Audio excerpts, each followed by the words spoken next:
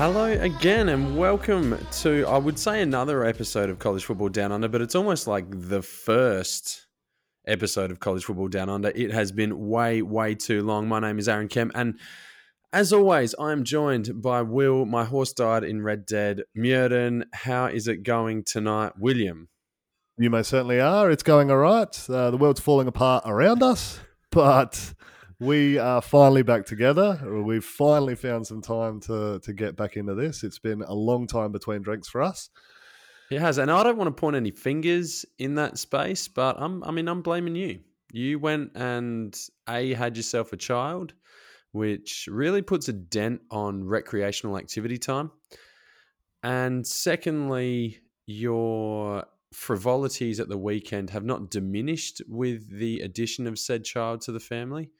And that also has hampered our opportunities for recording. So I'm certainly open to wear my lion's share of the blame on this one. I have been trying to cram a lot into little spaces lately, and then, when time does free up, I'm often pretty wrecked on the back of some pretty poor choices that I've potentially made. So, yeah, it's well and truly with me on this one. But hey, there hasn't been a whole heap to talk about in the college football space. This is what you do in your off season. You're supposed to go out there. Like, at least I haven't been a Dallas Cowboy and got arrested. Yeah, that's good. Well done by you. You do change. You've grown up, Will. So well done. Before we kick off, what are you drinking tonight? Talk to me about your beverages of choice. I've got a couple of furfies lined up on the table here, and then I've got a real nice G&T also that I've down here. Okay. So I've got a bit going on. I've got a citrusy Zytho Zesty Pale Ale, which I recommend very highly. It's a little bit summerier probably than you would suspect for this time of year. Obviously, we're in the midst of autumn at the moment, but a 29-degree day today, and it was just delightful outside. You probably wouldn't know that, but really nice. I've also got, just to mix it up, we're going to head over to Germany for a wheat beer a little later, and then on top of that, just to finish, hopefully before the episode is out, I've got a stout to tuck into and drink the rest of my home brewed stout. So nice. So you're getting your traveling in. In whilst you can't get your traveling in. Exactly. No, all right. It's a bit that way though. Like I'm locked in this bunker here now, like working from home. I just sit in the same chair for 12 hours a day. And then once that's done, I get back in that chair and sit with you for a number of hours and talk shit. Yeah, so you say that as if that's of a regular occurrence, and that is clearly not the case. But tonight we get to do that, and I'm really excited about it. So I would say there's a lot to get through, but from a college football perspective, there's not. So we're going to touch on a whole bunch of different stuff. We are hopefully not going to have too many hot takes around the whole COVID-19 lock-in, toilet paper, lack of food, pasta flour issues, but no doubt there'll be a couple of jokes that do come up along the way. So almost certainly. So how are you looking for supplies? You feeling confident? We've kind of. I am in my own little bubble here. So being a teacher, schools have remained open. So we're the last ones to go in terms of a closure situation. So we remain open and we're back at school next week, even though numbers are dropping rapidly in terms of students. We will still be there. We'll be attending, and that's going to continue, as our government has said, and they're planning for we go on holidays in a couple of weeks, but they're planning on being back week 1. Meanwhile, the east coast of Australia is closed, shut down.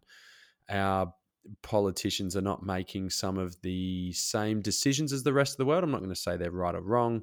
I'm not in a position to make such a decision, but if you weren't a fuckwit, you probably would have made a different decision to the one we're in right now. Like I said, like it. Keep the schools open. Keep the schools open. We are glorified. Get the kids in the schools. So, yeah. So for me, I'm going to work every day. It's kind of business as usual. English Jess is exactly the same. She's business as usual. So we go to the shops and we kind of are doing things as we normally would. We haven't. Sounds like you guys are part of the problem. But I wouldn't say that we're particularly out there doing stuff all the time, people anyway. And if we do, we're going for walks, or it's just us two anyway. Like nothing, our routine hasn't changed overly. We're not having any more contact with people. In fact, if anything, there's more crazies in the supermarket. So they're actually enforcing their will and presence on us. And, I look at them.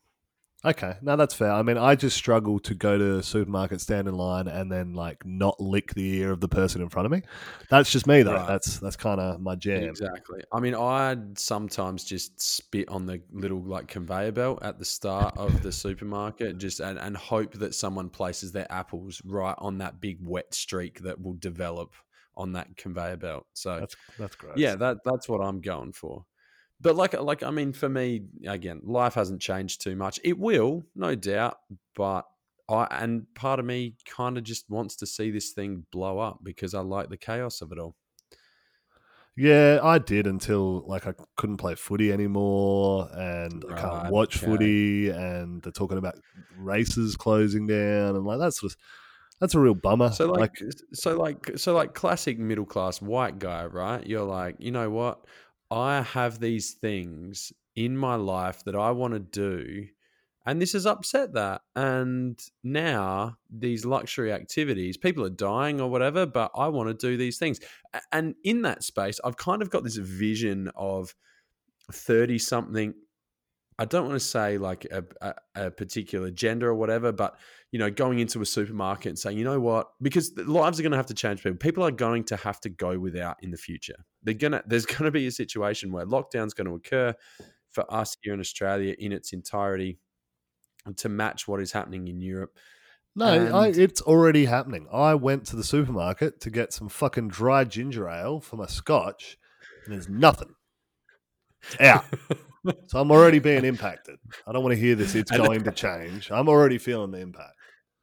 And I can imagine you just hitting up like a 15-year-old pimply kid who's just trying to stack his, Sunrays rice section. And you're like, hey, dude, where's the ginger ale? And he's like, we don't have any. And you're like, no, I've got money. Can you check out the back, please? Absolutely. And he's like, no, we don't have any. And you're like, no. I've got money. Can you go and get some for me? It's like And you were he watching turns me. to you and he's like, we don't fucking have any. There's none actually here. And I can imagine the same thing happening with Jennifer and her Hass avocados because she wants to have eggs on toast on a Saturday morning. And she's not going to be able to do that because there's no fucking avocados in the state. But she thinks that she's going to be able to actually pay for them and afford them, whatever it takes. No. I'll pay $20 for an avocado. No, we don't fucking have any. No, yeah, I mean, Anyway, you're right, but I over. did end up paying a fair bit more to get the nice Fever Tree tonic. Fever Tree's good, dude. It is. Ain't cheap. It's not cheap. It ain't cheap, so Pay it was more nice for to see than, that was still stocked. The bare necessities, mate. So, I mean, on that, like I said, we're not going to have too many hot takes on this, but since we last spoke, fires, which were ravaging this country last time we spoke, for all intents and purposes, from our perspective, have gone out. I mean, I don't know if that's exactly the case, but for us, I guess that's the case. So fire's gone. Virus, not so much gone. That's a thing. Kobe Bryant died. Donald Trump appears to have less followers than perhaps he did last time we spoke, and we didn't actually even think that was possible, but that's happened. So well done, Donald. Yeah, I don't know. Is it less followers, or we're just hearing more from the left? Who knows? I can't really speak to that. Yeah. Okay. Yeah. Well, I'm not even. You know what? I'm not even going to do it. I'm not going to do it. That's good. That's probably for the best of everyone out there. Okay, so after that little gross introduction, what we will try and we do apologize in some spaces in terms of what we're going to get to tonight. But the reality is that college football is on the back burner. In fact, all professional sports is on the back burner. So we are going to try and draw as much blood from this stone as we possibly can. But our football conversation will be limited. But that's not to say that we can't create some things for ourselves. So we'll have a bit of a chat about fantasy football moving forward and some college guys going into the NFL, about what we are hoping for in the season, like if all things were going ahead as per usual. And then we'll have a bit of a look at a building of a program. This is your little brainchild here, Will. So we'll have a bit of a chat about that as well. So let's jump in. What do you want to talk about in this NFL college football transition space? Well, I don't know, man. Like, there's not all that much happening. I think the big thing right now is what are we going to expect come season time? Like, we just don't know. We've had so much disruption in our lives. I think the silver lining of it all at this stage is that college football's kind of right away from it. Like, we've still got months for this shit to sort itself out. I'm assuming it's going to go the way like it has in China, where it just completely falls off a map, and now they have 0 recorded instances of it every day, which just blows my mind. Yeah, that'll happen, and then we're back to normal. Which goes against what the research has said. Like, the research talks like 3, 6 months, 12 months. Like, I don't want to speak poorly of the Chinese state media, but perhaps it's not exactly being accurately reported on. I don't know. I know we have some pretty heavy benefactors of the show who might have interest in that. So I don't want to speak poorly of that. But I'm just saying those numbers are a little iffy. Okay. Well, let's not get hung up on Corona and all his mates. Actually, a point before we do get into football, you talked very fondly of, and I brought it up in the intro, but you didn't bite too hard, so I'm going to come around again full circle. But you had a noble steed that didn't make it through, and what's going on? How are you feeling about it all? So, yeah, for a little while back, I started playing Red Dead Redemption. Not a huge gamer. Like, you and I play NCAA, we'll whack Madden on, FIFA from time to time, but we're not big gamers. Yeah. Like, that's literally the only games that I've bought over the last 5 years are bloody FIFA and sport games. Yeah, NBA 2K. That's it. Just those. What qualifies as a gamer, by the way? Is this someone that plays it every night? Is that a? It's not us. Is that what you? It's not us. Whatever it is, it ain't us. It ain't us, mate. We're playing the computer a lot. But I'm thinking maybe it's what I need to get into, like esports. Yeah, but then there'll be like some 11-year-old kid that just crushes you. That's a very good point. That is a fucking great point, and I do not think my ego could cope with too well with that.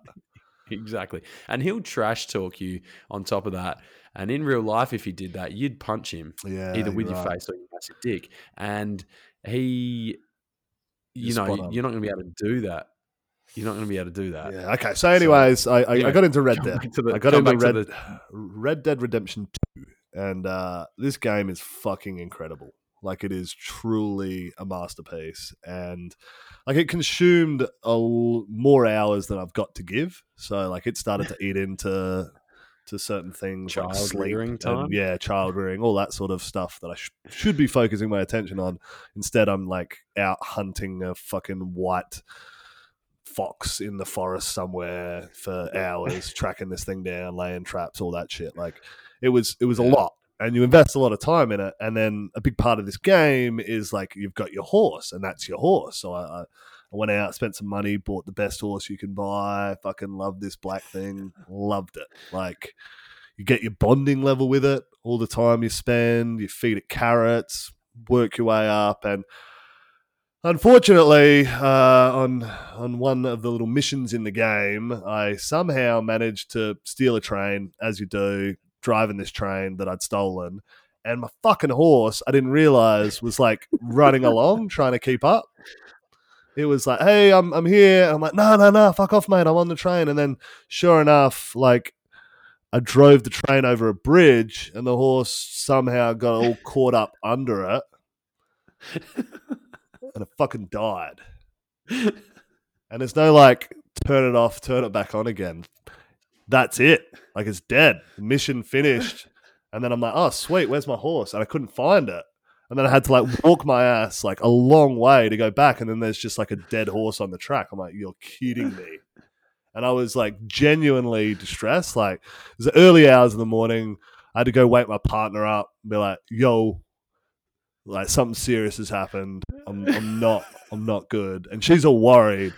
Like my horse died.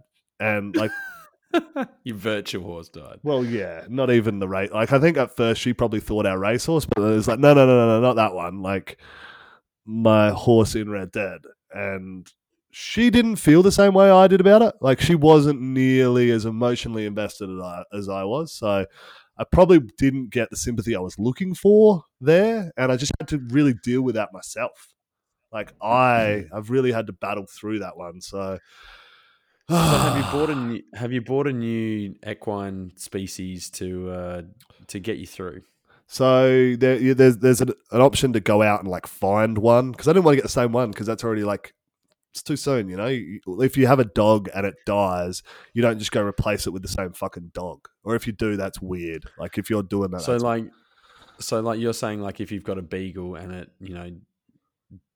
gets taken in an avalanche, you don't want to just go out and get another beagle again. No, you don't get another beagle. No, like surely not. Like I think there's probably a time frame, and then you can go back to beagle, or maybe if it was like different breeds of the same type of dog, sort of thing. You know how there's like different colored ones. I don't know. I think that maybe you could do that, but okay. Yeah, for me, I don't know. I went out and got a white horse, and it wasn't quite the same. So then, like, I ended up finishing the game. It's a great fucking game, and I love it. And in that game, it has this like emotional scene at the end where, spoiler alert, like if you haven't played it, you don't want to know. Skip forward, but you die, and before you die, your horse dies, and you have this like emotional, like scene. It's a cut scene where you're like crouching down with your dying horse. But for me, I didn't really feel a lot, because like my horse had already died. I didn't really give a fuck about this new horse. I was like, yeah, whatever. We've been riding together for a few hours. You know, maybe we've spent 30 hours together. Other horse I'd logged hundreds of hours with. We had done a lot. We'd seen some shit. So this one, I was kind of like, oh yeah, whatevs, you know? Yeah, okay. Well, moving on. I mean, very sensitive topic to lose a virtual horse. It was. I think when I first saw you after like our kind of month-long hiatus, it had been a full month, but it was still kind of like real fresh for me. It was a bit raw. Yeah. Even now. Have you ever thought about going out and buying a real horse? Well, we've got the racehorse. We've got the racehorse. We got Love and Peace. Won its last start at Port Lincoln, so it was supposed to be racing at Oakbank. And that is where all great horses start their journeys from. Easy, mate. Easy. It had a win out at Strath as well, so just take it easy. It had a really competitive fourth out at Murray Bridge.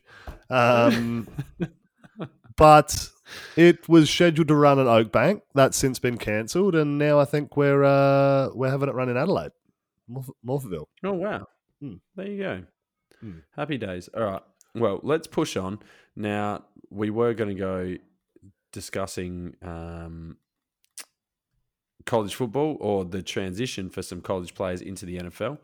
In a hypothetical sense, providing the season goes ahead. I feel like any football talk we have from this point on is going to be hypothetical, providing the season does go ahead at some stage. So, take me through, what are your concerns in this space? In which space? The fantasy football. You wanted my opinion. Here we go. Okay. So I didn't quite lead you down the garden path as you were. Yeah, I wasn't sure where you were going. So, like, I guess what I want to talk about here is the current draft crop coming through. So in fantasy circles, these are your rookies coming into the NFL. So for us, these are the guys that we've followed quite closely over the last few years. These are the superstars. These are the guys that are going to get drafted in the first or second round, probably. And what I'm really looking for you, because you actually do watch a lot of football, and you have a somewhat. You say that like it's a surprise. Well, no, like you watch a lot. I guess what I'm not certain about is your fantasy ability, but I am willing for you to give some advice to our listeners. I am good at getting in the top 4 every year of our fantasy league. Yeah, who can you equate that to? Like, you're in Oklahoma. You are the Oklahoma of our league. You're Yeah, good but for not the even that. Like playoffs. Oklahoma, like people look at Oklahoma and go like, "Oh, They're a is good it their team. year?" Yeah, No one correct. ever looks at me and goes like, "Is it their year?" It's a I'm very good more point. like, You craft your way I'm in there. more, Maybe Washington. yeah, yeah. That's probably a better shout. Or I was thinking in a non-college football perspective, I'm a bit like the Tennessee Titans Yeah, last okay. year, and I was Yep. like, no one really thinks, "Oh, you won one. Hey, well done you." Yeah. And now you got creamed. You Yeah. never, yep, good, No, well that's a done. good call, mate. I Take like your that. bat and your ball and go home. Okay, so So, anyways, on from that, I think I've got a bit of a listing of the top players that I think, and I kind of want to run through this. I want to get your take on it. Happy to bounce my opinion out there as well. But first off the board for me, in a fantasy sense, is Jonathan Taylor, Wisconsin running back. Huge numbers, a lot of wear and tear. yeah, I suppose you would be a little bit concerned about. Don't think that is what it used to be. I'm gonna throw that out there, but he has the athletic abilities. He showed out at the combine. Obviously, a lot of this discussion is going to depend on where they land, because that is huge in the NFL, in the landing spot, the environment, the coaching staff, all of that stuff. But Jonathan Taylor, for me, is probably the standout running back prospect. How do you feel about his prospects moving forward?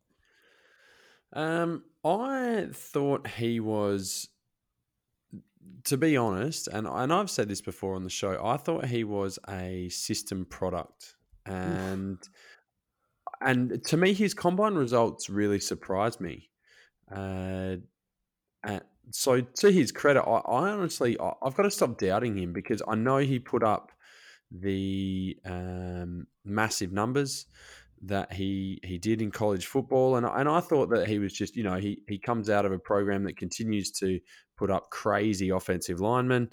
But we heard so much this year about, Travis Etienne. We heard so much about, quite a, Clyde Edwards-Helaire, quite a plethora actually of, um, running backs that we thought were going to go and take over college football. And we always talked about the wide receiver class as being elite this year. But I thought there was actually an opportunity for the uh, running backs to take a real shine off that. And you've got some guys like DeAndre Swift out of Georgia is probably a pretty good example. Not that I was particularly high on him. I thought Zach Moss was fantastic.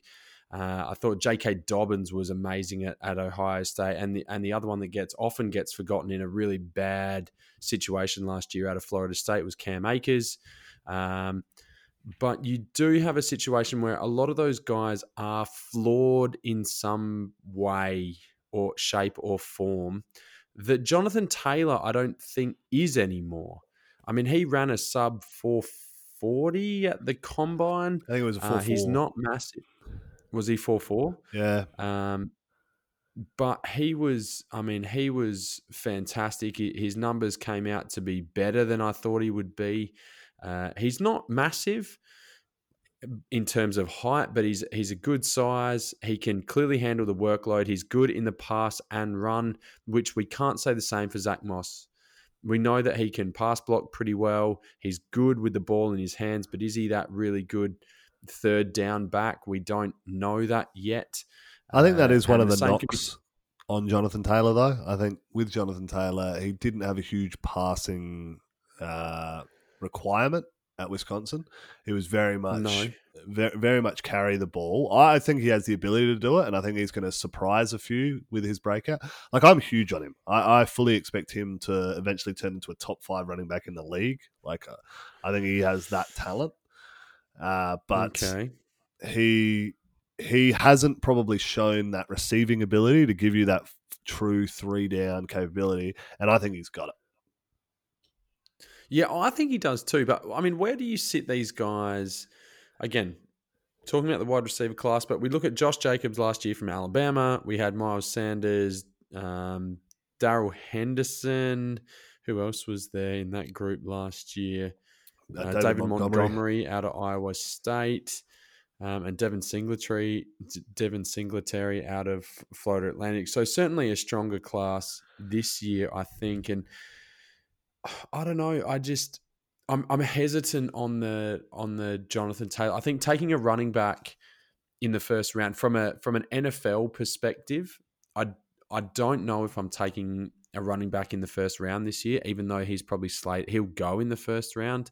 In terms of fantasy draft, he's got to be up there. I mean, you've got to take running backs early. And if you've got, like in your situation, where there is no existing players in that draft and it's simply the rookies only, I mean, Jonathan Taylor has to be one of the first guys off the board. Yep. No, I agree with you on that. He's a special talent, and I'm looking forward to see how he breaks out. I think him and a few others will prove to be a lot better than last year's fantasy class. I think at both running back and wide receiver position this year, there's a big number of players who will slot in. Like Josh Jacobs, probably the best running back last year's class. I think there's a few that will go on to be better than that this year.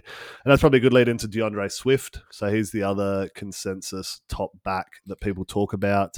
I know you've kind of been a bit down on him from Georgia in terms of what he's produced. You've never been huge on him.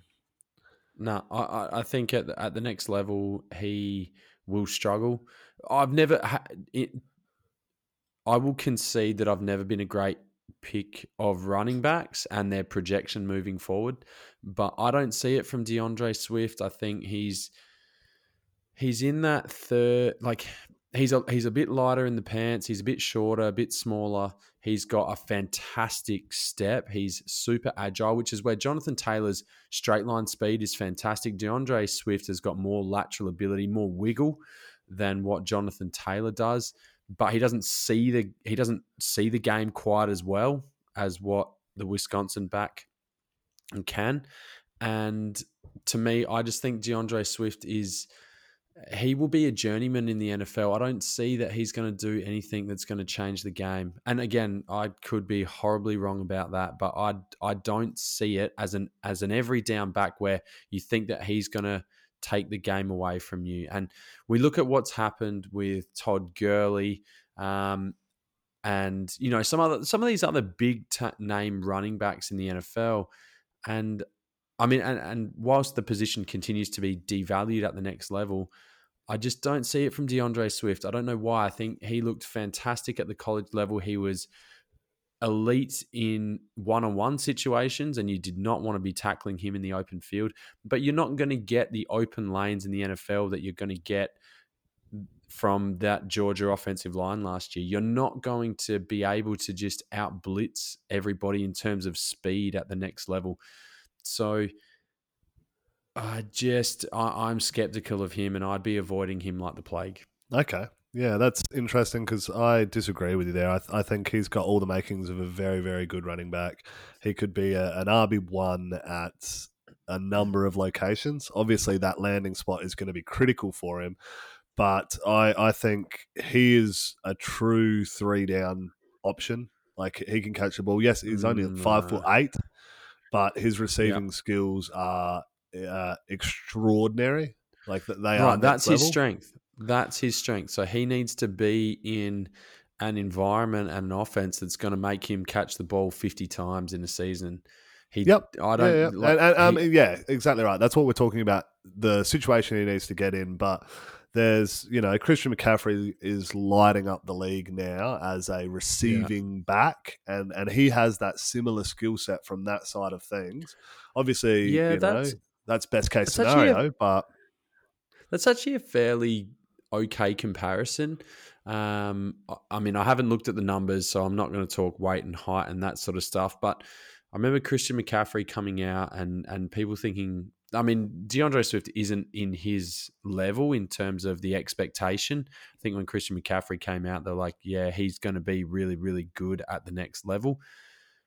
I don't think they expect him to do what he's done, but I think DeAndre Swift is a poor man's version of that. And the knock on McCaffrey was that he couldn't run between the tackles. We've now found out that that's not accurate, but I see the same question marks around DeAndre Swift. Yeah, okay. All right, we'll move on to a couple of receivers, CeeDee Lamb and Jerry Jeudy. Who do you like out of these two? And why? I don't No. Good, good. I'm hesitant on both. CD Lamb plays smaller than his size, which is rare. Like he's 6'2", nearly 200 pounds, but appears and plays in that that wide open Oklahoma offense like he's super, super fast.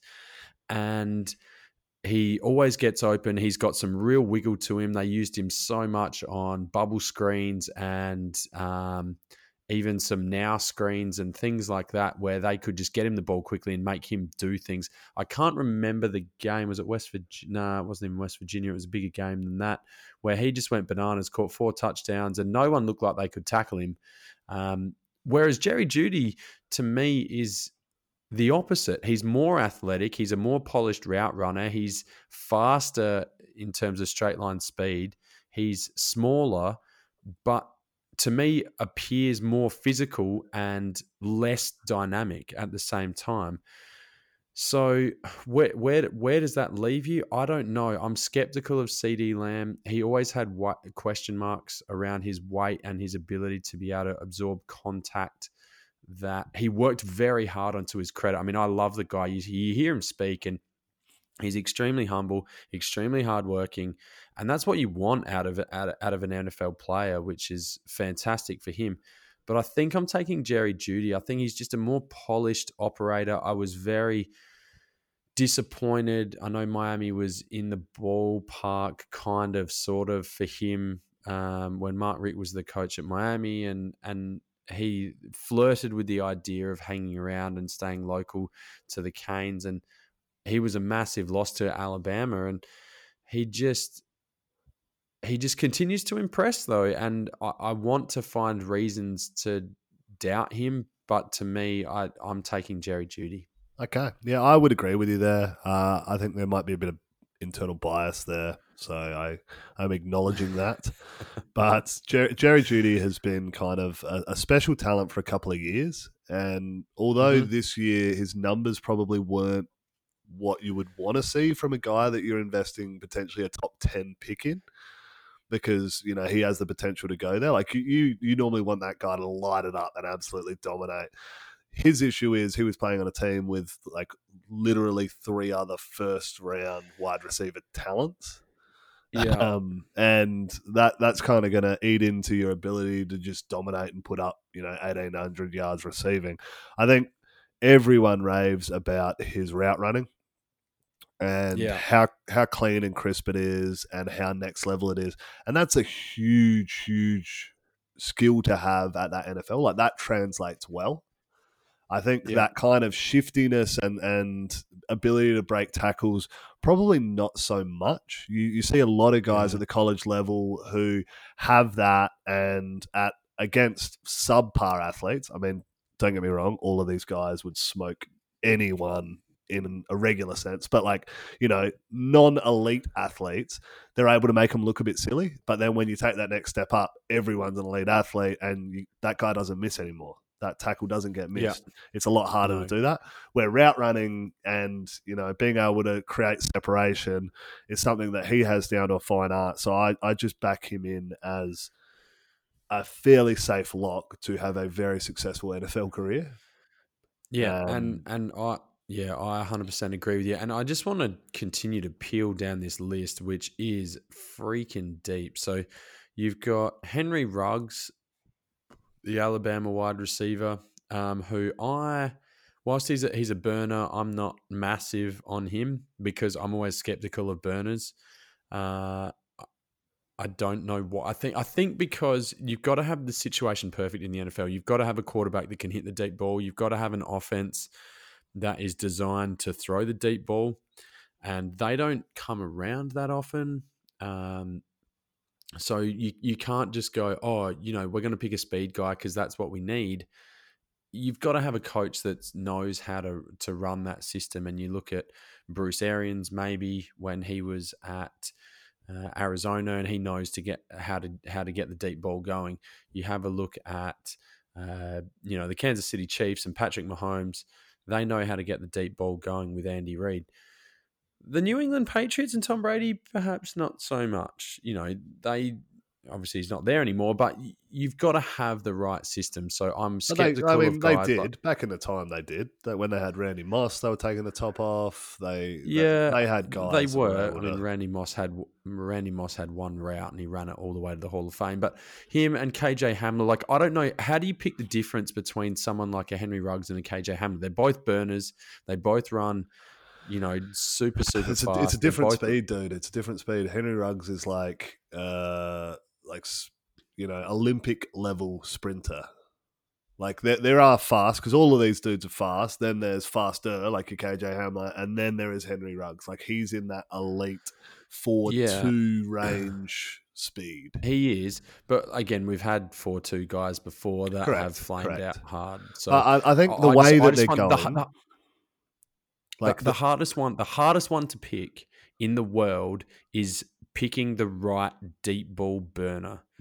I don't know how you pick that. Yeah, and I don't know that NFL teams have got that right yet either. They haven't, but I also think the game has changed a little bit in how things get schemed up. I think they're a little bit more dynamic in their passing game and the coordination of that, and this gives you a new piece on the chessboard. Previously, they've always kind of considered this stuff, but these guys didn't have things built for them. It was, you run the 9 route and you'll drag some defenders over with you. Now it's a little bit more advanced than that, and they know that they can really move these types of players around to create touchdowns. Yeah, fair enough. Okay, let's get on. We'll continue down this kind of vein. So you've got a true number one in T. Higgins. Where does he slot into it all? You've got Justin Jefferson, Laviska Shenault, who I still don't know where he fits in. Like he hasn't put up great times in his 40 time, which is a bit disappointing, but he always plays in a way that he seems to get open and can wiggle free on whether it's end arounds or quick hitting passes. He knows his way around the field, so he's fantastic. Jalen Reagor, undersized, but was always considered kind of a number one. I never really had a lot of time for him, so I'd be avoiding him. But you got Brandon Ayuk at Arizona State. We mentioned KJ Hamler, but Chase Claypool at Notre Dame, who's built more like a tight end, but still ran a 4-4-ish as a wide receiver and is a big unit. Tyler Johnson, who came out of Minnesota, is massive. Colin Johnson, who always promised a lot at 6'5", but probably hasn't quite delivered as a Texas wide receiver, and he's not the first out of Texas to do that.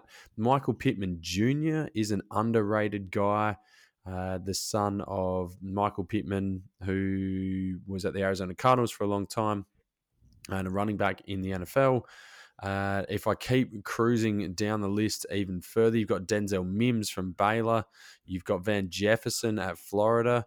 You have got guys like Donovan Peoples-Jones, who at one stage I think was one of the top 10 recruited players in the country coming out of high school. And you got Quintus Cephas from Wisconsin as well. Benjamin Victor out of Florida, but then went to Ohio State. Like, the list is endless for wide receiver this year. All of those players are legit playmakers. Like, it is insane how deep this year's this crop of wide receivers is. It's absolutely amazing. Denzel Mims had a huge combine and really pumped up his stock. Same with Donovan Peoples-Jones. Like, we all knew he was an athlete. He was disappointing at Michigan in terms of he never broke out. Offense.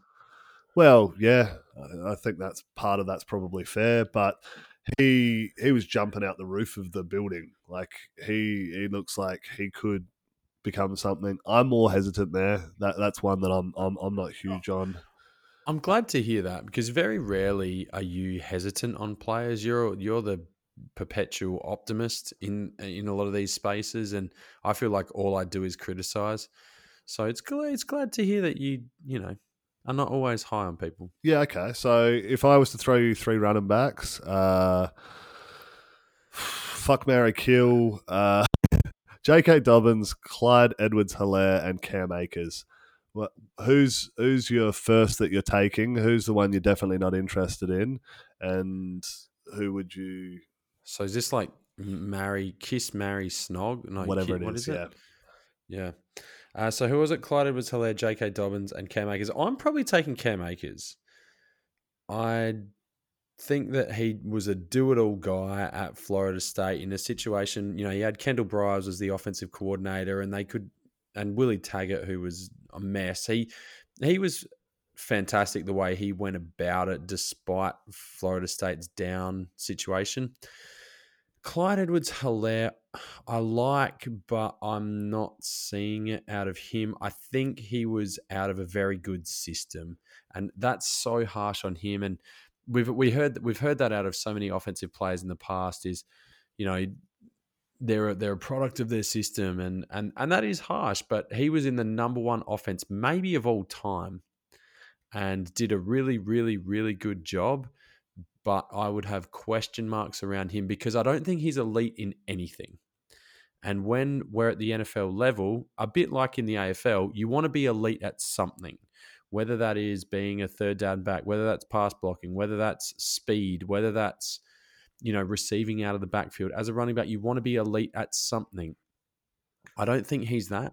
So he will have a role to play in the NFL and he will be a good NFL back, but he's not going to be the guy that I want.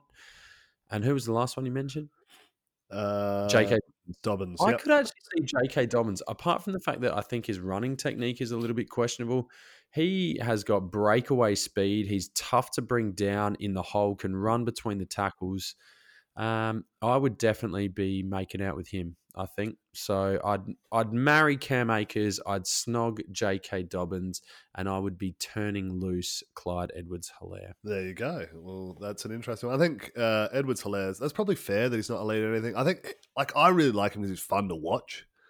Like, his running style is physical. Same with an AJ Dillon, a Zach Moss. Yeah. Like, those guys are dudes that I probably doesn't translate very well because you're getting fucking beat up. But it's good fun to watch. AJ Dillon's got a little bit of breakaway speed, and even in that, like those two guys and Zach Moss, like I'm not meeting those guys in the hole. And if you're getting 4 yards at beating the hell out of a linebacker with Zach Moss or AJ Dillon, I'm taking that at the NFL level. Like if you're getting, 3.5, 4 yards of carry with those dudes just smashing guys up the middle, then hell, have at it, and I'll take that because that's what they're good at. And that's what Zach Moss is good at as well. So I'd almost rather take a fly. Again, depends on situation, but I just think that you want to be elite at something, whatever that is. The only space I'm skeptical of that is the elite speed at wide receiver, apparently. So I'm contradicting myself. But let us move on. Is there any other position that you would like to talk about in some more detail? No, I'd like us to jump into the next segment. Perhaps we can spend a tiny, tiny bit on Joe Burrow and Tua Tagovailoa, maybe Justin Herbert as well. Any of those guys stand out? Anyone you would be looking to stay away from? Thoughts on those? I think Tua is the one that you've got to be excited about. Whichever team gets Tua. Joe Burrow, to me, I'm probably going to cop a lot of flack for this. And like you said, he throws the best deep ball at the college level that you have probably seen. And I think that's more than fair. I just worry about, in the same way that it's not in the same way that I worry about Trevor Lawrence, but he was let go. Ohio State didn't predict what was going to happen. Even LSU didn't predict what was going to happen. So, getting Joe Brady and having access to him and his mind was clearly a massive input into the success of Joe Burrow. If Joe Brady moved on to the NFL and Burrow was there next year, would he put up the same numbers, make things look as easy as he did this year? I would question that. I still feel like there's question marks around his ability of fraction, even though those I'm living in a deficiency model here.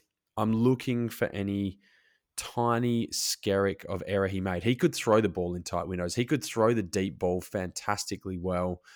But I think I just want to see it for multiple years. And that's really harsh because the things I'm saying are like, well, I'm talking about products of system, and I'm saying that Joe Burrow is a product of a system, but how is Tua not a product of a system? If I'm going to go in and bang the drum for him, then I can't then argue that he's not a product of a system as well, because he plays with the best offensive line, one of the best defenses, a fantastic offensive coordinator every year. And an elite wide receiver core. Exactly. So there's just something about Joe Burrow that I don't, and it's not that he's not going to be a good NFL quarterback. He will be. I just don't know that he's going to be a top 5 NFL quarterback. Okay. Well, yeah, I don't know. And that's a long way to see that, because we have only seen the 1 year with him. I think with Tua, it's an interesting one from the Alabama side of things, because we haven't had a whole bunch of great Alabama quarterbacks. Like you had AJ McCarron and he was real good. A few others that you expect the best program in football that has been for the last 15 years, that they would always have the best quarterbacks, but that wasn't necessarily the case. They always had an elite defense and were let down, if anything, by the quarterback play. Tua kind of flipped that. Tua really flipped that for that program, where all of a sudden they were putting up 50 points on average, and he was making the game look stupid. Like he was throwing more, there were, fewer incompletions than touchdowns. Like it's just silly. But I don't know. He is a special talent. I still think he sits a year, and you kind of got to play the long game with him wherever he ends up. Joe Burrow, I'm big on. I think he could be great. I think he has the right mental makeup for the next level. And I mean, it's going to be Cincinnati. They've got an offensive thinking coach. I think they don't quite have the pieces around. They've got some decent tools there with AJ Green and that woman beating Joe Mixon.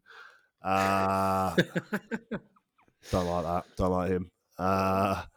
The speedster in Ross. He was an Oklahoma kid, wasn't he? Well, it wouldn't surprise me with behaviour like that. But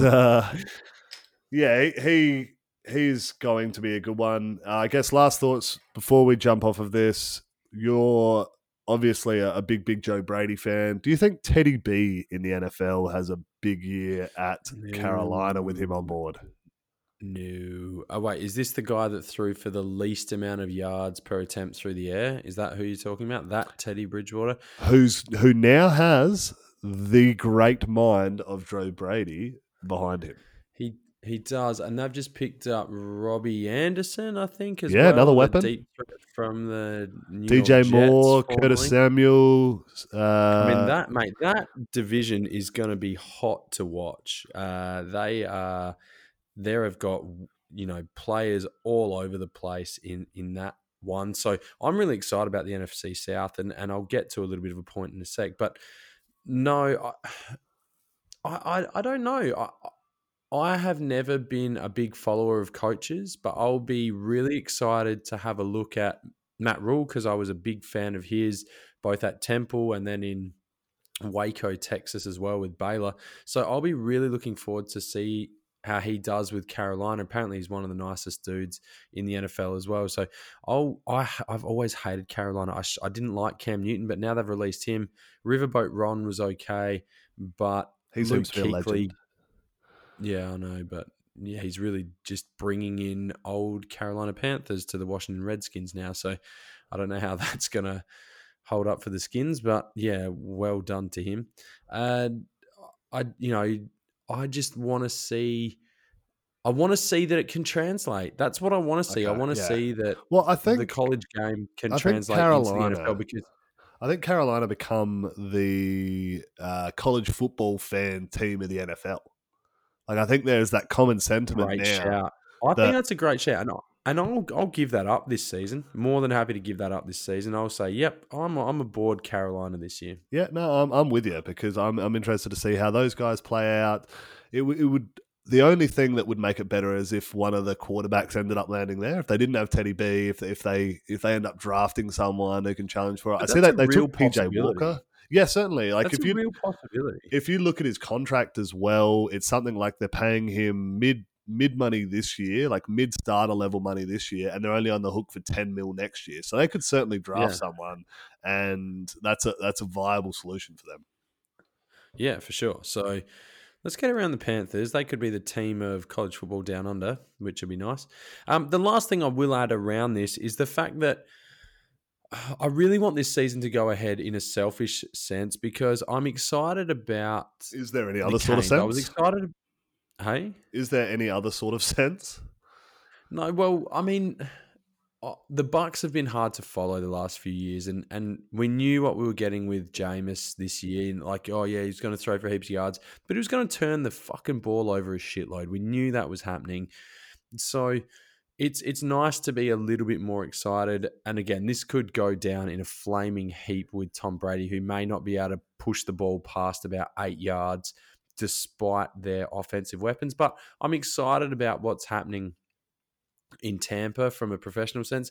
And I was really excited about Derek King and a new spread open offense for the Canes to go along with a defense that should be pretty good again. And maybe looking in a conference that's not particularly strong. You've got an up and coming, North Carolina, Virginia Tech. We're not sure on. Louisville appear to be on the up and up. Florida State, new coach in Norvell, but we're not sure what to expect from him. So there's a really good opportunity for the Canes under Manny Diaz to hopefully get going. And I think if he blows this year, then it would be curtains for him. But I was, from all reports, and I know you need to be careful about stuff coming out of spring practice, but Derek King is making a massive change in the expectation of what's going on there at Coral Gables. So it was nice to be excited for both programs in the same year because that is rare. It would not be a college football off-season without a bit of excitement down in Coral Gables, without a fucking the U is back well before it being deserved in any way, shape or form.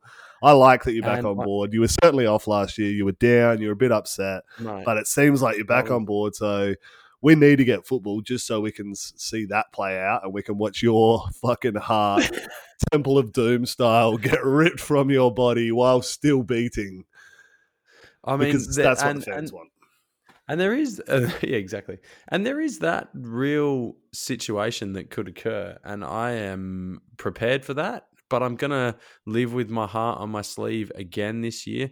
If not, it will turn to a heart of stone. That's the only way to be. For every future season, I could see myself becoming similar to what a Cleveland Browns fan would feel. It's like, oh, here we go again. We could, we're 0-3, sick. Okay, yay. Am I ready to get hurt again? Absolutely. Exactly. But, there was so many good things to be excited about, and you don't need to be that great to win the ACC. Is the other thing. Outside to win the ACC, you do, but to win the ACC championship, not so much. Yeah, I mean, don't get me wrong. I would be happy to get to the championship game in Charlotte and get bent over by. Just please tell me you haven't scheduled like an Alabama or LSU or someone first round again this year. Then you'll be right. Alabama's next year, dude. Alabama's next year. We got Michigan State. That's doable. They got a new head coach. You wipe them. Well, because they'll score at least between 1 to 3 points, and I feel like with the new open offense, we might be able to win that game. Yeah, things are looking good. I'm happy for you. All right, let's keep this train rolling. Let's finish off with my build the program segment. So we were throwing ideas around. What do we want to talk about? Because not a lot of this show has been college football. So if you've made it through to this point in the show, well done. Like, thank you. Yeah. Obviously, the isolation really has you desperate, clamoring for shit to listen to. So thrilled to have you on board. But this is a bit of an opportunity for the two of us to give our preferences, I suppose, or talk about things we really like in college football. So we want to go through and build a program, a fictitious program where we're kind of cherry picking the best parts of a number of different schools. So I'm going to list out a whole bunch of groups of things or criteria, and then the two of us are going to see if we can't land on what we would take as our choice for that part of the program. So to kick things off, I think we need to pick a stadium. Our team needs to play in a stadium. Of all the stadiums that are available in the college football landscape, what do you think? Where do you think we should play out of? I mean, it has to be big. 100,000 plus. 100,000 plus, which doesn't leave heaps of places. I mean, there's like 10 of them or some shit. Yeah, I think like the SEC holds a fair. Before we jump into that, is there a smaller one that might make the list here? So a smaller one that you think, it's got some sort of appeal to it, like an Autzen. It's a nice stadium. It's really loud there. It's known for its noise levels. Yeah, I didn't get any great feeling about Autzen Stadium, if I'm honest. It was fucking cold when we were there. It was freezing, and the sun was out at the same time, which is horrifying. But to me, nothing in the Pac-12 really got my juices flowing, and that comes into something else that we'll talk about later in terms of fandom as well. So there's more than one aspect that plays into stadium, but I mean, a lot of the Big Ten stuff you've got to get excited about, whether that's State College with Penn State and playing in Death Valley looks epic. And we've never been to Big Ten country, so it makes it pretty hard for us in that space. But yep. And the Big House for Michigan looks amazing. I guess the one that felt like it didn't have a lot of personality that was a big stadium was College Station with Texas A&M. So I'm going to say Tiger Stadium. I think LSU was so much fun. Yeah. And I don't know how you go past the eye at midfield and the feeling of being close but not a small stadium. Yeah, great call. I really like that. I can follow you on that one. So I was thinking, like, immediately my thought goes to, like, the horseshoe. Yeah, that was my other one. The shoe. Columbus. Yeah, that makes sense. Tuscaloosa, massive stadium there. Nice one. Like Tennessee's a big one, but when we were there, I think the ones that we went to not on game day, you obviously lose a lot of the luster there. You're kind of walking around. Like, because I went to College Station when there was a game on, and that was intense. Yeah. Like, I loved it. And that was before they had the whole new side bit filled in, so it was short, like 20,000 fans. And then when we went there were no fans. We walk around, you're like, oh, yeah, this is big, but ain't nothing happening. So let's go LSU. Bang. Tiger Stadium is where we are playing out of. Cool. Okay. All right.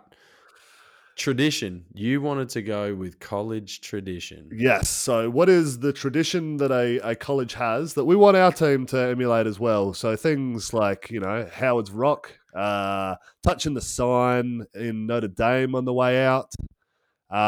You've got the Iowa Wave. That's new. A relatively new one. But it garners a lot of fanfare. It's nice. It does. They wave to the kids in the hospital, so that's great.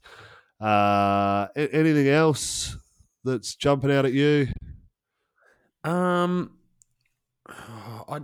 I think when I look at tradition, I think of the commitment to the fans and I think of tradition very differently, I think, to what you do. And I look at the old school side of things and I look at how long something's been in existence for and can the players really feel that? And whilst it's not something that we really experience too much here in Australia, but when you walk through like the MCG locker rooms and you see like the painted lockers of the individual players or, things like that, I could lean into some of the Ivy League stuff, whether it's a Princeton or a Yale or a Harvard.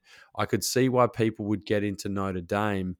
But to me, you've either got to pick something from the Big Ten or I loved my time at Ole Miss. I thought from a tradition perspective, they felt like they knew what they were about. The South will rise again. So what do you think of like the Uh, Grove sort of setup there as yeah, a which tradition probably thing? again leans into the fandom It side of does a bit. things, Let, which let we'll me. talk What about about? What later. about? I think I've got something that rolling the corner, Tuma's corner, War Eagle. Yeah, that's weird until it gets poisoned by a psycho fan. Well, that's kind of what Um, plays into it, though. That's what makes it even cooler, right? Like you had that level of insanity from an opposing team, but they still get around it. Like after wins, they all get there. They fucking hang over whatever's left there now. I really like that. yeah. I think our team should be Yeah, doing that. yeah. So I mean, any of this stuff really, when it comes to a tradition. I mean, you could look at the the uniforms out of Michigan, which you know, which have not changed, and all that sort of stuff because of tradition. And I mean, Alabama's the same; their uniforms are exactly the same; they don't move. Penn State's the same. So there's so many, and I love that side of things. I think Australia has always, and Australians have always been quite patriotic and associated very well with tradition without having the longevity that things like college football have. So I could see anyone being attracted to any kind of program from that perspective, Okay. but you're picking probably SEC or Big Ten. We'll rock it. We'll lock in roll in the corner there. How's that sound? All Okay, right. yeah, we'll take your suggestion. So Cool. All right. Next up, yeah, we need a uniform. Our players need to play in a kit. If we've obviously got the two angles here, so you can go tradition, you can go your Michigan, you can go your Alabama, you can go your Oklahoma. Not a lot happening in those spaces. Fairly yeah, up and down. Or you can go the other end. You go your Oregon. You can go yeah, your Maryland. You can go your yeah, Oklahoma State. I'm gonna throw out yeah. they pull together some Yeah, pretty funky you've got unis. it. You've got a fair bit going on. Where are you leaning in this one, my man? I'm big in the traditional space, so I love the clean traditional looks, but I also love nothing gets me more like I love the idea of being able to mix and match different pieces. So that leaves me halfway between, and what sits halfway between, I've got absolutely no idea. Um, I would probably lean into the traditional side of things more Okay, so, but something with a bit of flair. I don't think you need to go as extreme as Oregon in terms of playing in like pinks to yellows to greens to greys to different greens to different pinks. Like I don't need to do that, but I like the idea of being able to mix it up. And I think actually a team that I don't want to actually admit this, but a team that actually does it pretty well is Oklahoma State. They play in greys, they play in oranges, they play in blacks, and they mix those up really, really well. But they stay true to what they are, which is a whole bunch. Oh, you got coronavirus, dude. oh You've Corona got fucking corona. You need to get tested. for You're what? done. Oh, Corona. Yep, sweet. So I would probably go with OK State, and I can't think of anyone else who's in a similar. Maybe like Memphis. Memphis have got a fair bit going on. That's quite Nah, clean. I like that. Let's lock in Oklahoma State. Done. Best Oh god! All uniforms right. in college football, as agreed by the boys at College Football Down Under. Okay. Next up, Mascot. mascot.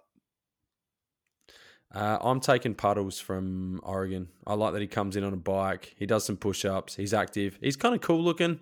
There's some guys that aren't cool looking. Like the Penn State Nittany Lion looks like, what the fuck is that? It looks like Creepy. grandma's It's knitted creepy. I bear. hate And the Stanford like, one. I hate that tree. I don't know what it you've is. never been I big on that. fucking hate the Yeah. tree, man. I don't know. Yeah, I yeah, just hate it. yeah. So I'm taking Puddles. Okay. I'm cool with that. Like he is cool. He's got the badass bike. He does the push ups, and they do a lot of push ups because they used to score a lot.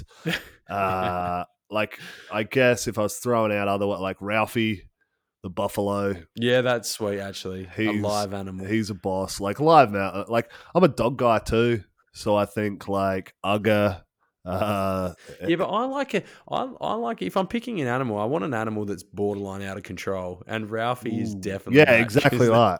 Or Mike the Tiger at Or LSU. Bevo Yeah, at Bevo, like Texas. had that Like, fucking coming at you, mate, yeah, when they come off. he But was going to get him. He was going I'm to get happy him. for us to go with Puddles. So we'll take the Oregon Duck as our mascot. Yeah. Next one up. You weren't thrilled that I was trying to get this in here. I don't know if that's because you think Jess listens to this and you were trying to get She yourself some does. She points. definitely does not listen to this.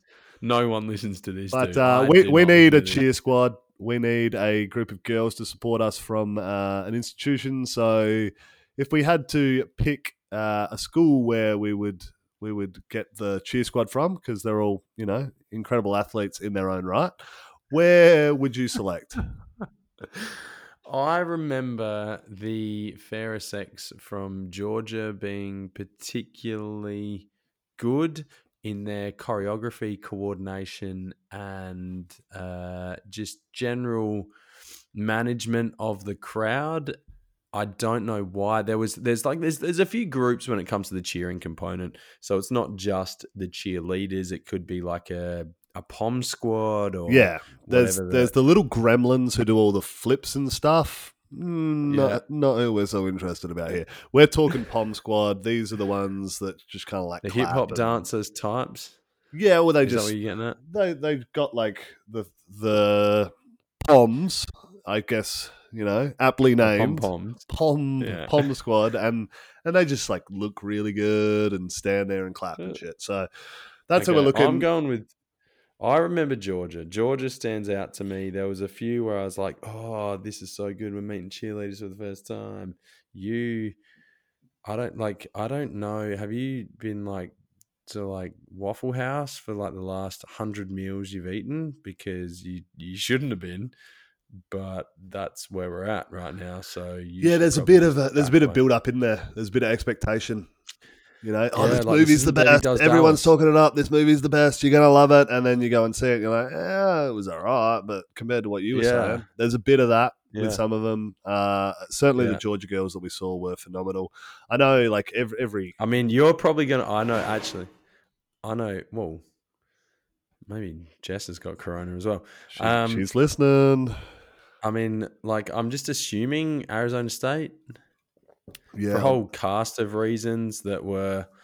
Yeah. What a delightful time. I mean, certainly be up there. I mean, the USC girls. Oh yeah, but that's because that's a uniform thing for you. Nah, that may be a me thing, but that's what we're talking about here. So same deal with Texas, the Texas girls. So you just want short skirts, plenty of like midriff showing. Cheerleaders, dude. Of course, that's what I fucking want. Misogynistic pig. I've got a card. I got a daughter. I'm in the clear. I don't. Yeah. Well, you're just a weirdo. Okay. Let's take one of Georgia and USC.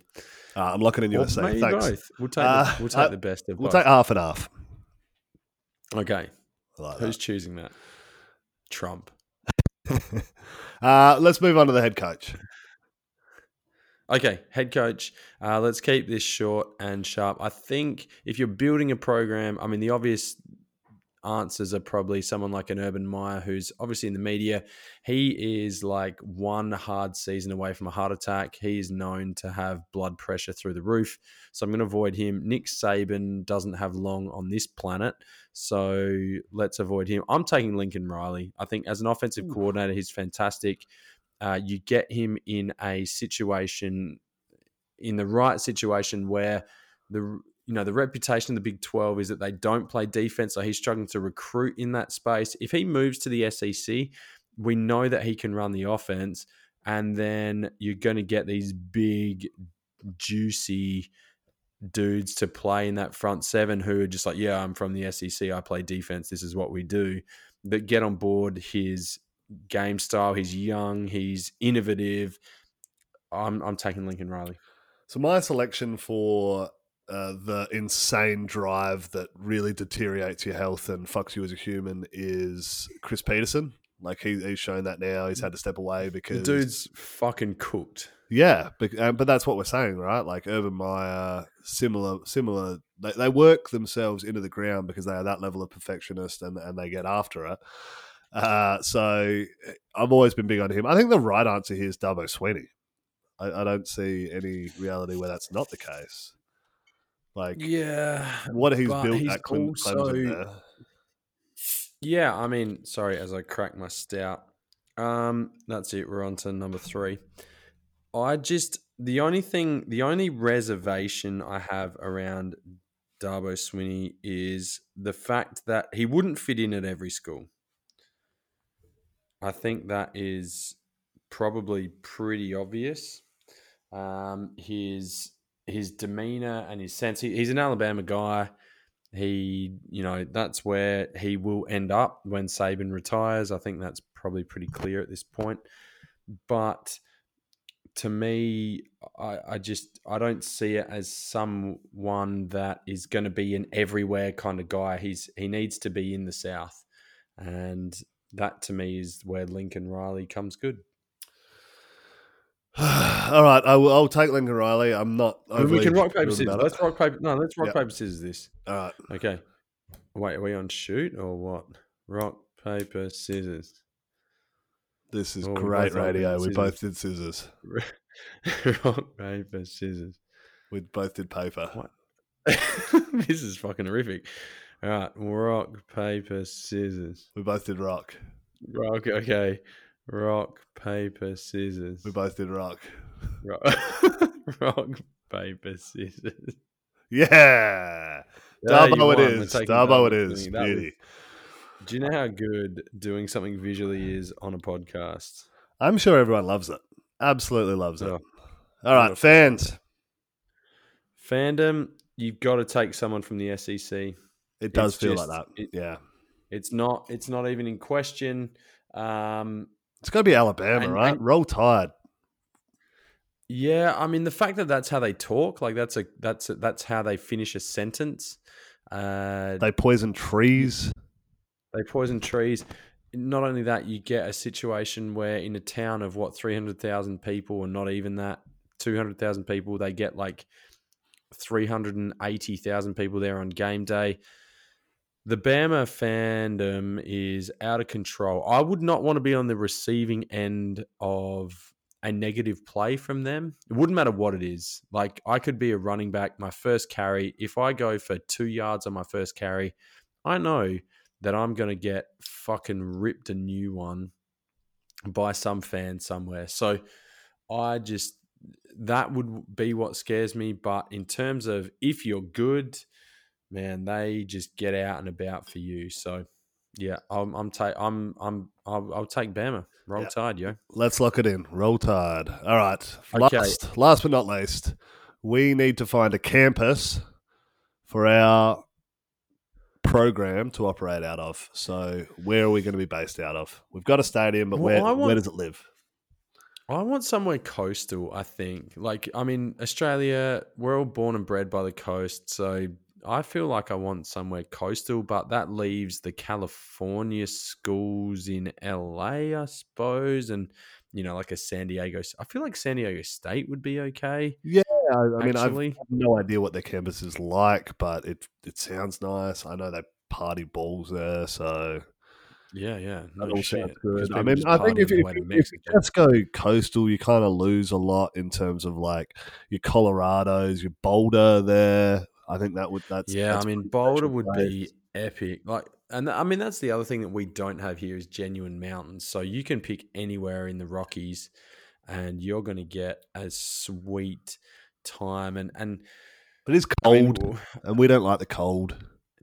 We don't like the cold, but it's not cold all year round. So, you've got to live it up in the summertime. I'd rather that than like the Northeast. Like, I'm not going to fucking, I don't know, Madison, or because Madison. That's an incredible college town. Don't get me wrong, but we don't want to be there. Like, we'll have that same incredible college feeling.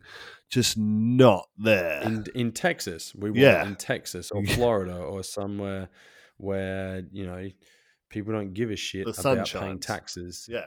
Yeah, and the sun shines all the time. So yeah, I mean, Anywhere in I don't Florida? care. You're a Like Florida in fact, guy. Is there anywhere in Florida yeah. that? So like, I'll take Florida, Texas, or California. So I'll defer to you. I feel like California is the weather that's similar to Australia, so I'm more than happy to avoid that. I don't mind some tropics. So why not Florida? Yeah, yeah, but I mean, you know the Florida schools. Is there any one particular, any campus that you think stands out from a Florida standpoint? Um, I mean, I didn't think Gainesville was that special. I mean, it is an SEC school. It's a college football school. I found Tallahassee far more enjoyable. It's a little more redneck. Don't get me wrong, Certainly. but if you want tropics and sunshine all year round, and you want good food and you want good culture, man, take Miami and go South Florida. But I'm not doing that. Like, I don't want to do What that. about I'd rather Austin? take What about California. Austin, Texas? Well, Love now that place. now you're talking. Love Now you're that talking. place. I've never been to Austin, Texas, but I mean, it's the biggest city without a professional sports team. It is, you're going to get a mix of not just crazy college fans, but you're going to get a little bit more dynamic diversity. So yeah, why not? Let's Let's take Austin, Texas. fuck yeah, I love that place. 6 straight all day. I mean, we're missing some outdoor activities that you would get in a Boulder, Colorado, but they can't be that far away. No, we'll We've pack the got to be able RV. to find somewhere to climb or somewhere to kayak or something. We've got to be able to do something. Absolutely, mate. Or Well, we could that's just go great. to This Tempe. this program Or we just go to rocks. Tempe and just This bang. program rocks. Yeah, obviously. What are we going to be called? The Hills Dillon Panthers. It's a really good name. I really like that. It's exceptional. You just come up with that. We All should right. do that. Okay. This has been good. Okay. This has been good. How long have we been flooding chewing the fat for here? Over an hour. Over an hour. Over an hour. This is monstrous. I'm going to quickly bring up some things which you're not going to like because you never like going over an hour, but we've overcooked it already, and the fans want stuff. So we will have a little bit more stuff going on, and we're going to get in. We will get some more college football content. There'll be a few more bits and pieces going on. We know, or I have been in contact with people, and there's a couple of Australian guys that have signed in the last week to head over to America. I think we've had 4 in the last week that have signed. So congratulations to those boys. Yeah, absolutely. And I think that's probably a really important thing to mention at this point, that we have spoken about it before to say we're going to get in contact with a few of the boys, but we're actually making some headway in that at the moment. So we're reaching out. We're going to try and line up some interviews. We want to get more access to the guys that are over there playing it and living the dream at the moment. So we're really hoping to bring that this year, and we're really confident we can do that. So I'm looking forward to having that aspect of the show because I think it's going to really grow things for us, which is cool. Yeah, for sure. And that's what we're here for. We're here to connect Australians to a game that we're potentially a little bit foreign with, but that we think is absolutely amazing, and we can provide an avenue to understanding the game and being involved in it. But before that pretty much brings an end to the football segment of this show. But I do have a couple of things for you. Will, you always like to talk movies and TV. What have you watched recently? What are you into? What do we need to be focusing on as we head into lockdown? Into lockdown. So, I mean, Curb Your Enthusiasm's airing at the moment. I don't know. I know you don't like it, but I fucking love that show. Like, he is my spirit animal. His interactions with the public are exactly how I feel a lot of the time. So I can certainly relate to what he's got going on there. There's not a whole heap else that I've been getting into, to be honest, at the moment. There's Paradise PD. Well, that's not good. I think we mentioned that's on Netflix. It's crass. Like, you need to be kind of up for it. It's not great viewing with the little one too. Like, if you have a 2-year-old, I'm getting in trouble when I'm watching it with her. I think she's still at an age where she's not taking it in, but she takes fucking everything in. So I got to be real careful. Real careful. Yeah.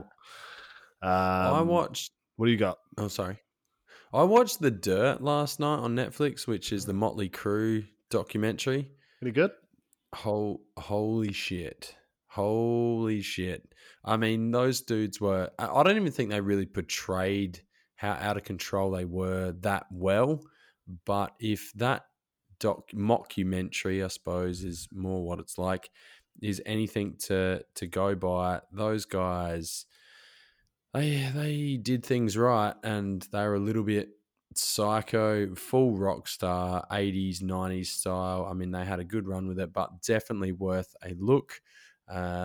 If you're a little bit, queasy in the stomach, or you don't like cocaine inhalation, then do not watch that show.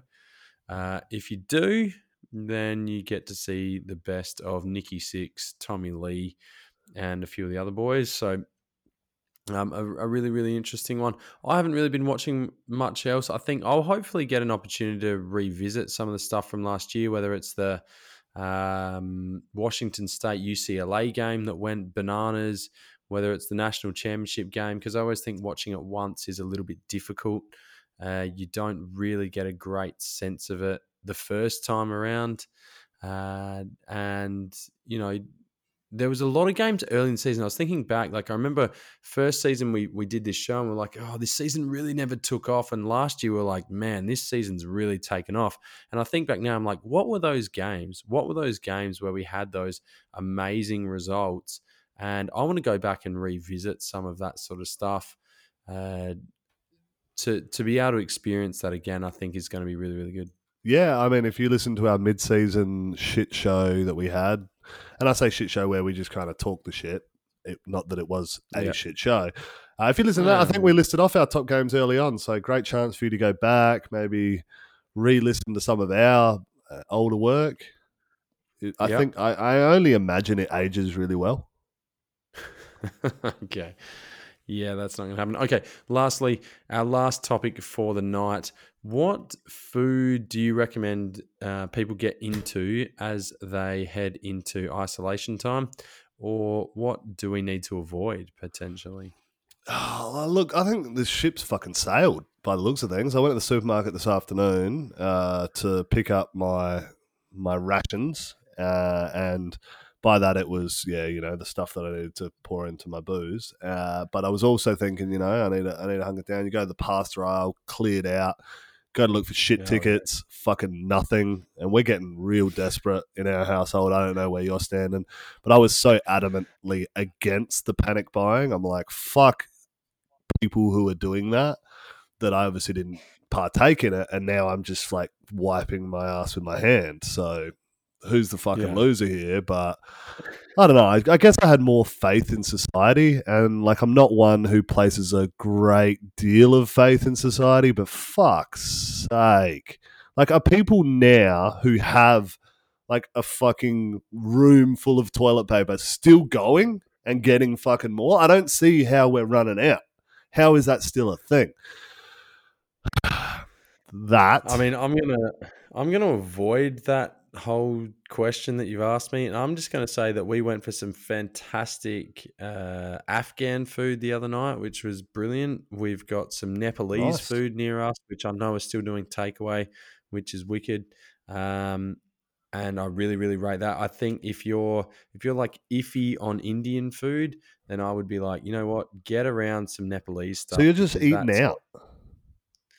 No, I'm not saying that. I'm just saying if you are in that situation where, we know that restaurants are closed, we know that bars are closed. So let's just take the fast food version, and because all restaurants are doing fast food now, it doesn't matter what you are. You could be a Michelin star restaurant. You're doing fast food at this point. They're allowed to, yeah. You don't have a choice anymore. So, but when we go in lockdown, that's fucking off the table, mate.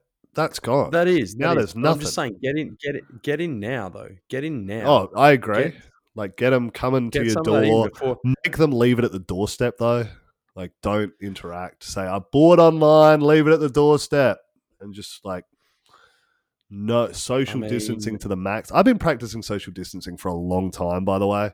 People talk about this like it's a new thing. Do not get within an arm's distance of me. I am uncomfortable. Don't do that. So okay. I've been doing that for a while. I feel good. I've got 30 bags of Doritos. I don't know if it's enough Doritos. 30. Yeah, well, fuck. 30. Lockdown for 3 weeks, mate. So you're the prick that has taken all the Doritos. Well, you would think that there would be no Doritos, but I went there.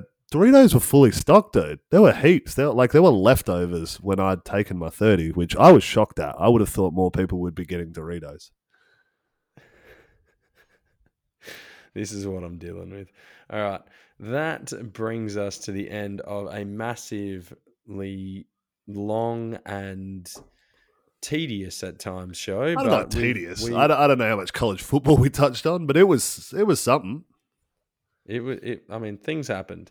So we will be back soon. Again, when this is, we're not entirely sure, but the quicker lockdown happens, the more likely we are to be back on the airways again, which will be fantastic. And I've really enjoyed it, mate. Like, it's been good to get this back. It's a catch up.